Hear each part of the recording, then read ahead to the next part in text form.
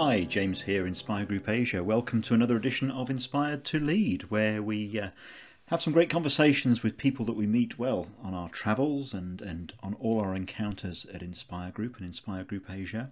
Looking at leadership, looking at life, looking at well-being, culture, really anything that impacts us in the world of work, which of course impacts all our lives as well. And this week, a really interesting one. So I was in Dhaka, Bangladesh, just a few weeks ago, and met there with a really interesting guy, Quazi Ahmed. Quazi is president of the Bangladesh Association of Learning and Development, founder of the Future Leaders group as well, and just a really interesting guy. And what I actually met and found was a really kindred spirit in terms of the concept of leadership being a way of being, rather than something that you just do. So I hope you enjoy it. Look out for the sound of car horns in the background. Those of you that have been to Dakar will know that's a constant backdrop to any conversation. I hope you enjoy what we came up with. So Quazi, thank you and welcome to Inspired to Lead. We're sitting here in Dhaka. There's car horns going outside. We've just heard the call to prayer. It's a typical rush hour traffic out there. I think it's rush hour all the time up here. I'm just coming to the end of 5 actually amazing days up here. It's a pleasure to be talking to you the last couple of days. You made me so welcome in this city. We're just about obviously to go into an event together, which is great. So tell me a little bit about what it is that you do, because it seems to me you do a lot of things. Indeed. Well, if this were an elevator pitch, I would say I inspire people to reach their full potential. But I do this through, shall I say, leading, facilitating workshops, discussions, and so that at the end of certain, it could be games, exercises, or we call sessions, they get enough motivation themselves to change their behavior so that they reach their potential. Yeah. But of course, I should say I run a training consultancy. I wouldn't compare, but I understand you do. We do a little bit, yeah. Yes. So that's what I do. But I used to be a teacher, university lecturer. Okay. But then I found teaching to be much more fulfilling. Maybe later I'll go into that. Apart from this, my core passion-based work, I also do, community work, and it's called BOLD, Bangladesh Organization for Learning and Development. Yeah, that's what I also founded with 11 other trainers and human resource professionals. Wow! So every month we organize programs and we do research so that.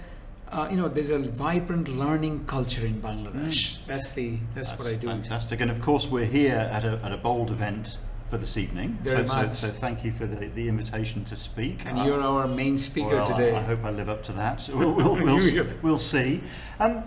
Tell me a little bit about the learning and development culture in Bangladesh, because particularly people listening back in New Zealand, where we're founded, that will be fascinating. How are things here?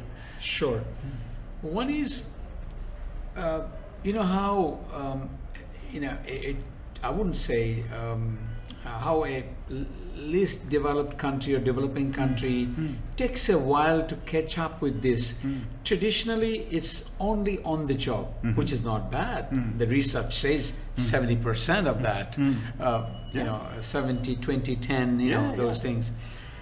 But I would say in the last 15 years, or maybe 10, we now see a serious interest in learning and development in companies, especially national groups, multinational companies, MNCs were always interested. They had always flown in consultants, facilitators, trainers, and I can see you're... Here we are. Here we are. But then, it's been 10 years or so that resource persons like myself, there are probably 20 odd such in our country, national level top-notch trainers. Wow. So I mean, there was a time when 3 of us were there. Now 20 of us, and still no one's business is any less. Yeah. That would tell me that it is going good. Yeah, absolutely. And it is only in the right direction. Is people are taking interest because they see the impact, maybe the way we do programs. So all this gives us the feeling that this is a growing area. It has to be, doesn't it? And actually, 20 still isn't that many, is it? Really? I mean, so tell me, forgive me, the population of Bangladesh. Oh my God, it's 160 million. Okay, of course, that's a lot. Maybe more. That's a lot. Slightly more than New Zealand, right? And oh, it is. Okay. Now, tell you what, when I say Bangladesh, oh my God, it only ends up being our capital city, Dhaka. Yeah.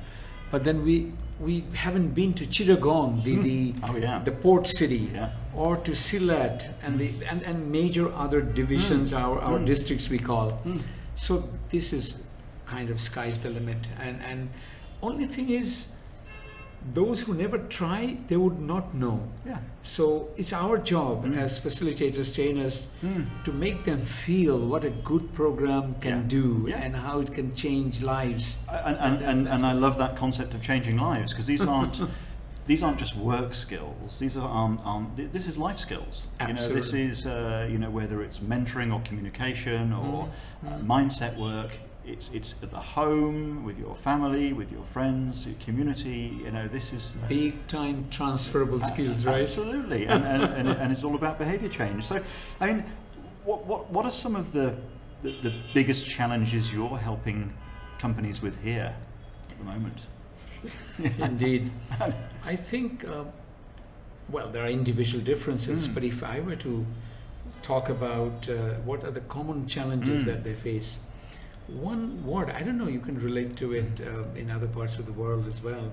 They say, how come our colleagues don't have ownership of their job? Yeah. Why is it that they are not self-motivated, or for that matter,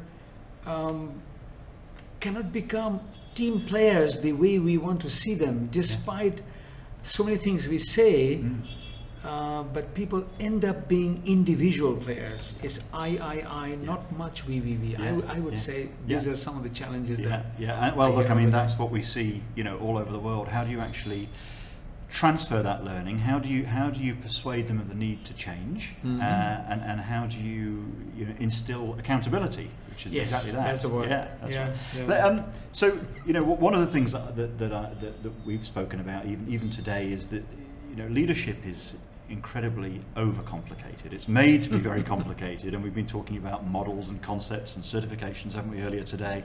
What? In very simple terms, how would you, Quazi, describe what means great leadership? Well, I would say very simply that leadership comes from the credibility, somebody who I would believe. So in one word. But then I would give credibility to that leader who shows seemingly contradictory to behavioral or to traits. I would say one is courage. Courage to speak up when no one is. Courage to take a project, volunteer where you don't find anyone. So that's one. Yeah. The other one is the humility to accept the fact that you don't have all the information, and yet you would go ahead, or you don't self-promote yourself too much. So when I see these two in a person, I give them a lot of credibility.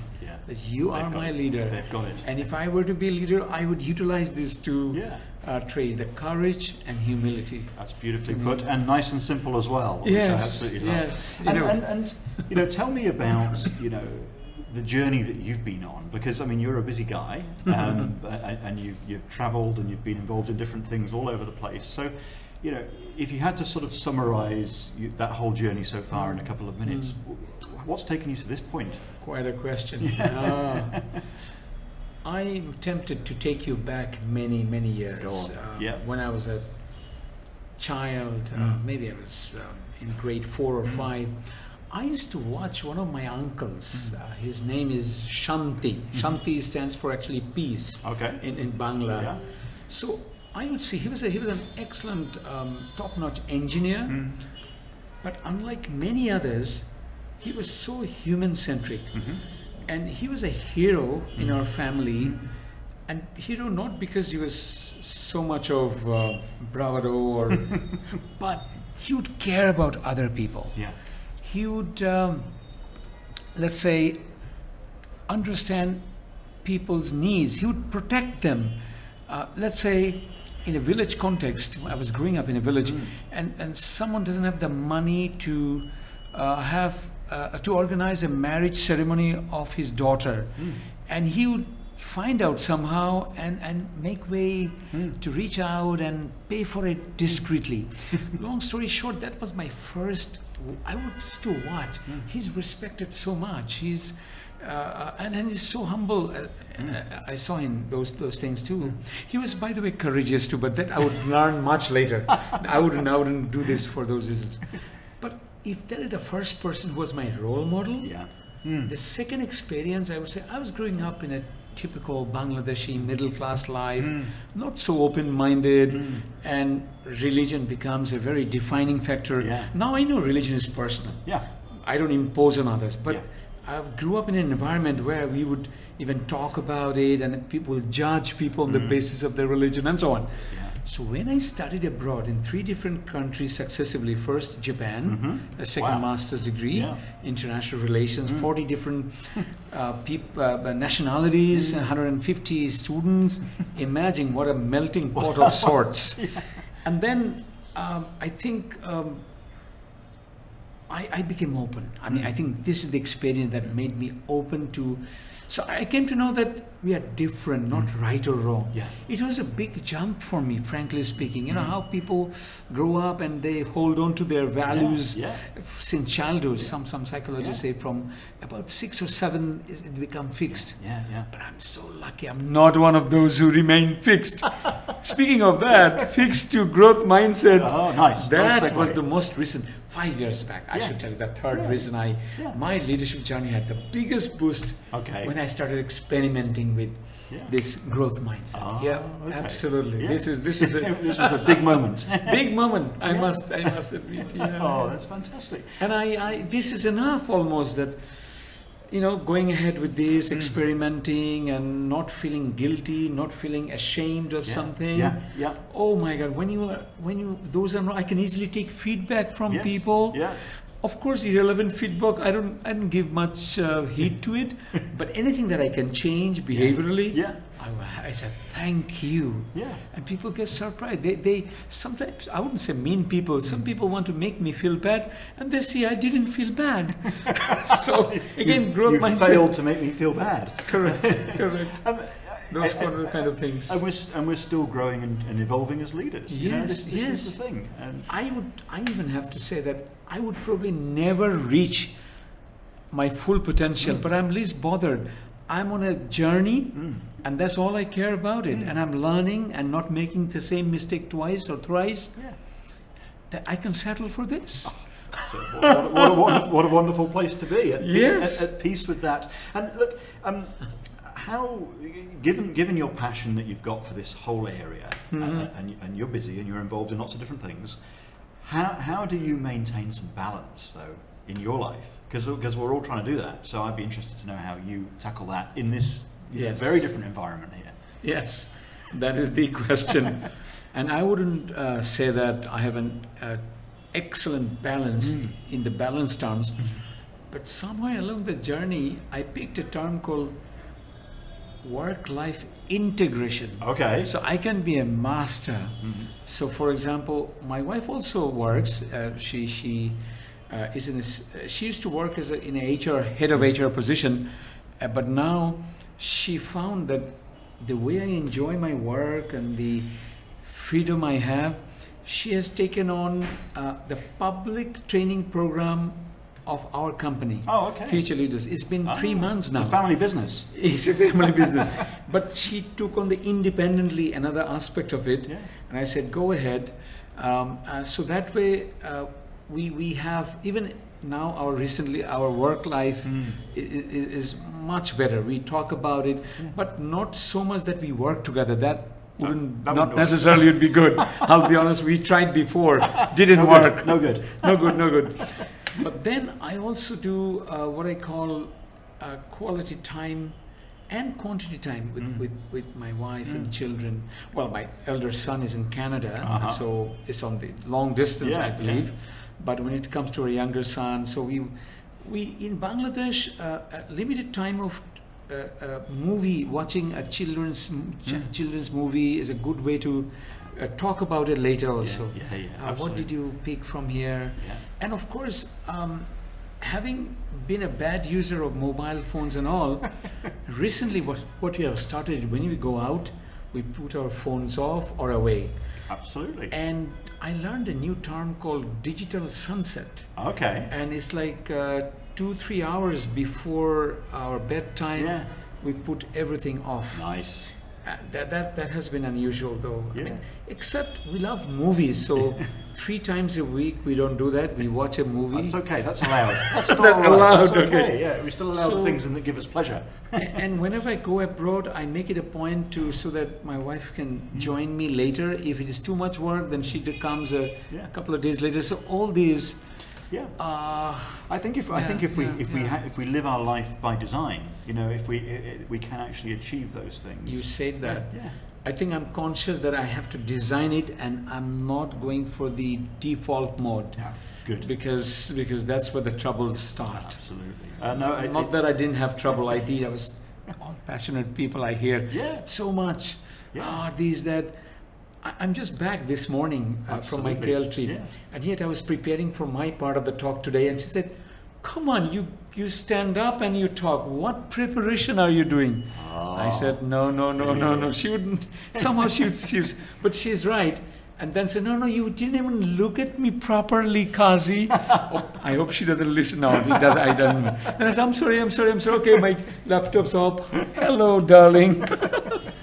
So it is a problem where that's the flip side of being incredibly passionate about it. And absolutely. So we've just talked about public speaking. We're both doing that this evening, and I do it quite a lot. You do it an awful lot as well. We from my point of view, it's something we're constantly practicing, and never being complacent about. And the essence of being a great leader is a great communicator as well. So, if you were going to give a tip to our listeners about, a great communication or how to really address that, what would that be? I think what I do as a good communicator, I wouldn't say great. I mean, that would be again the grain of humility. No. Okay, so what I do is I make sure that whatever I am communicating is understood. Often some people assume that it is clear. So, and as a professional trainer, understanding the audience as much as possible is my first step, so that I would be able to, customize and relate with the right examples and so on. So you may go back to this term called emotional intelligence, self-awareness. Whether how I pronounce and whether right pauses are there, whether I keep enough for the other person, because communication is not one way. I have this, shall I say, reputation or infamy that I can never talk for 5 minutes even, but I have to go into an interaction. So it's not a bad thing. That's not a bad thing. Yeah, but the opposite side of it is considered a good thing. So I'm happy that communication wise, I have been very successful so far. But listeners are the judges here, so I won't say so much. Now the other thing that's on my mind, because we've been working on this all week in Dhaka, is coaching and mentoring as well. How the importance of having someone that guides you or inspires you. And of course, it doesn't need to just be one person. What's your view on that? Who guides and inspires you? Well, I would say, I think about, again, 5 years back, I came across a website and an app called Optimize. Ah, okay. I think I showed you that. I had a sneaky look at this earlier, Quazi. These, until I got this one, of course, I used to watch YouTube channels. Yeah. Most recently, I think Impact Theory is the name of video or vlog, you say. It's fascinating. Expert from different areas come and share. Tom Bilyeu is the name of the guy who is the interviewer. So I have vicarious coaching, you might say. Not so much direct coaching, but this is, I think, an area of improvement, I think, for me as well. All great people have coaches because that's how they become. Who knows, you are going to probably end up being my coach in coming days. Yeah, seriously. So still now it's video, but I've been thinking how best to really pick someone as coach and pay for it, and so that I get a proper kind of. And that's a constant thing as well. True. Now, I'm very conscious that that we need to go and prepare for our talk as well. So I want to, because I can see people arriving outside there. But just to conclude, if there was one piece of key advice that stood you well throughout your life so far, about leadership or life or mindset, what would that be? Big question, huh? Yeah. I think I'm very much inspired by what Abraham Maslow said once. He said, if you can be, you must be. And we all have so much potential. Even our potential is unknown, but we know it's huge. Yeah. So I tend to think that we don't know what is our potential, but we can try. We can try through growth mindset, as I said before. But one particular word, I think it's a Latin expression called arete, A-R-E-T-E, roughly translates as excellence, the journey of excellence. So you work on yourself to get better and better and better.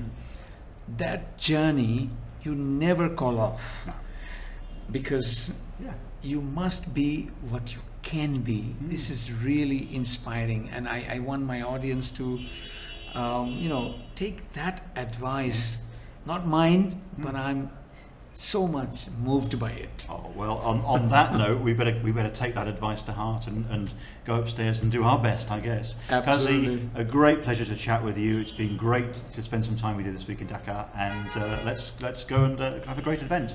Absolutely. Thanks, this Quazi. is very, very nice thought on your part that we could do this even in this busy schedule of yours. There's always time. Thank you, Quazi. Thank you. That's great. Pleasure.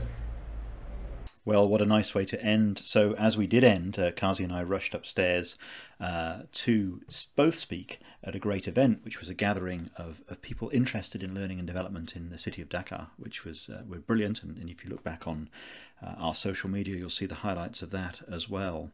I really enjoyed that. I really enjoyed looking at leadership in terms of it being a way of being, how our background and our childhood shapes that as well, and just what a privilege to meet with people in different countries and realize we have different challenges, we have different context, but we're all actually trying to do the same thing and the right thing as well. So another one along very, very soon. Don't miss a thing. Subscribe on all the usual channels. Follow us, of course, at Inspire Group and Inspire Group Asia. And if you want to try those conversation cards for yourself that we try on these podcasts, go to our website and you can download them. Until then, keep it inspired.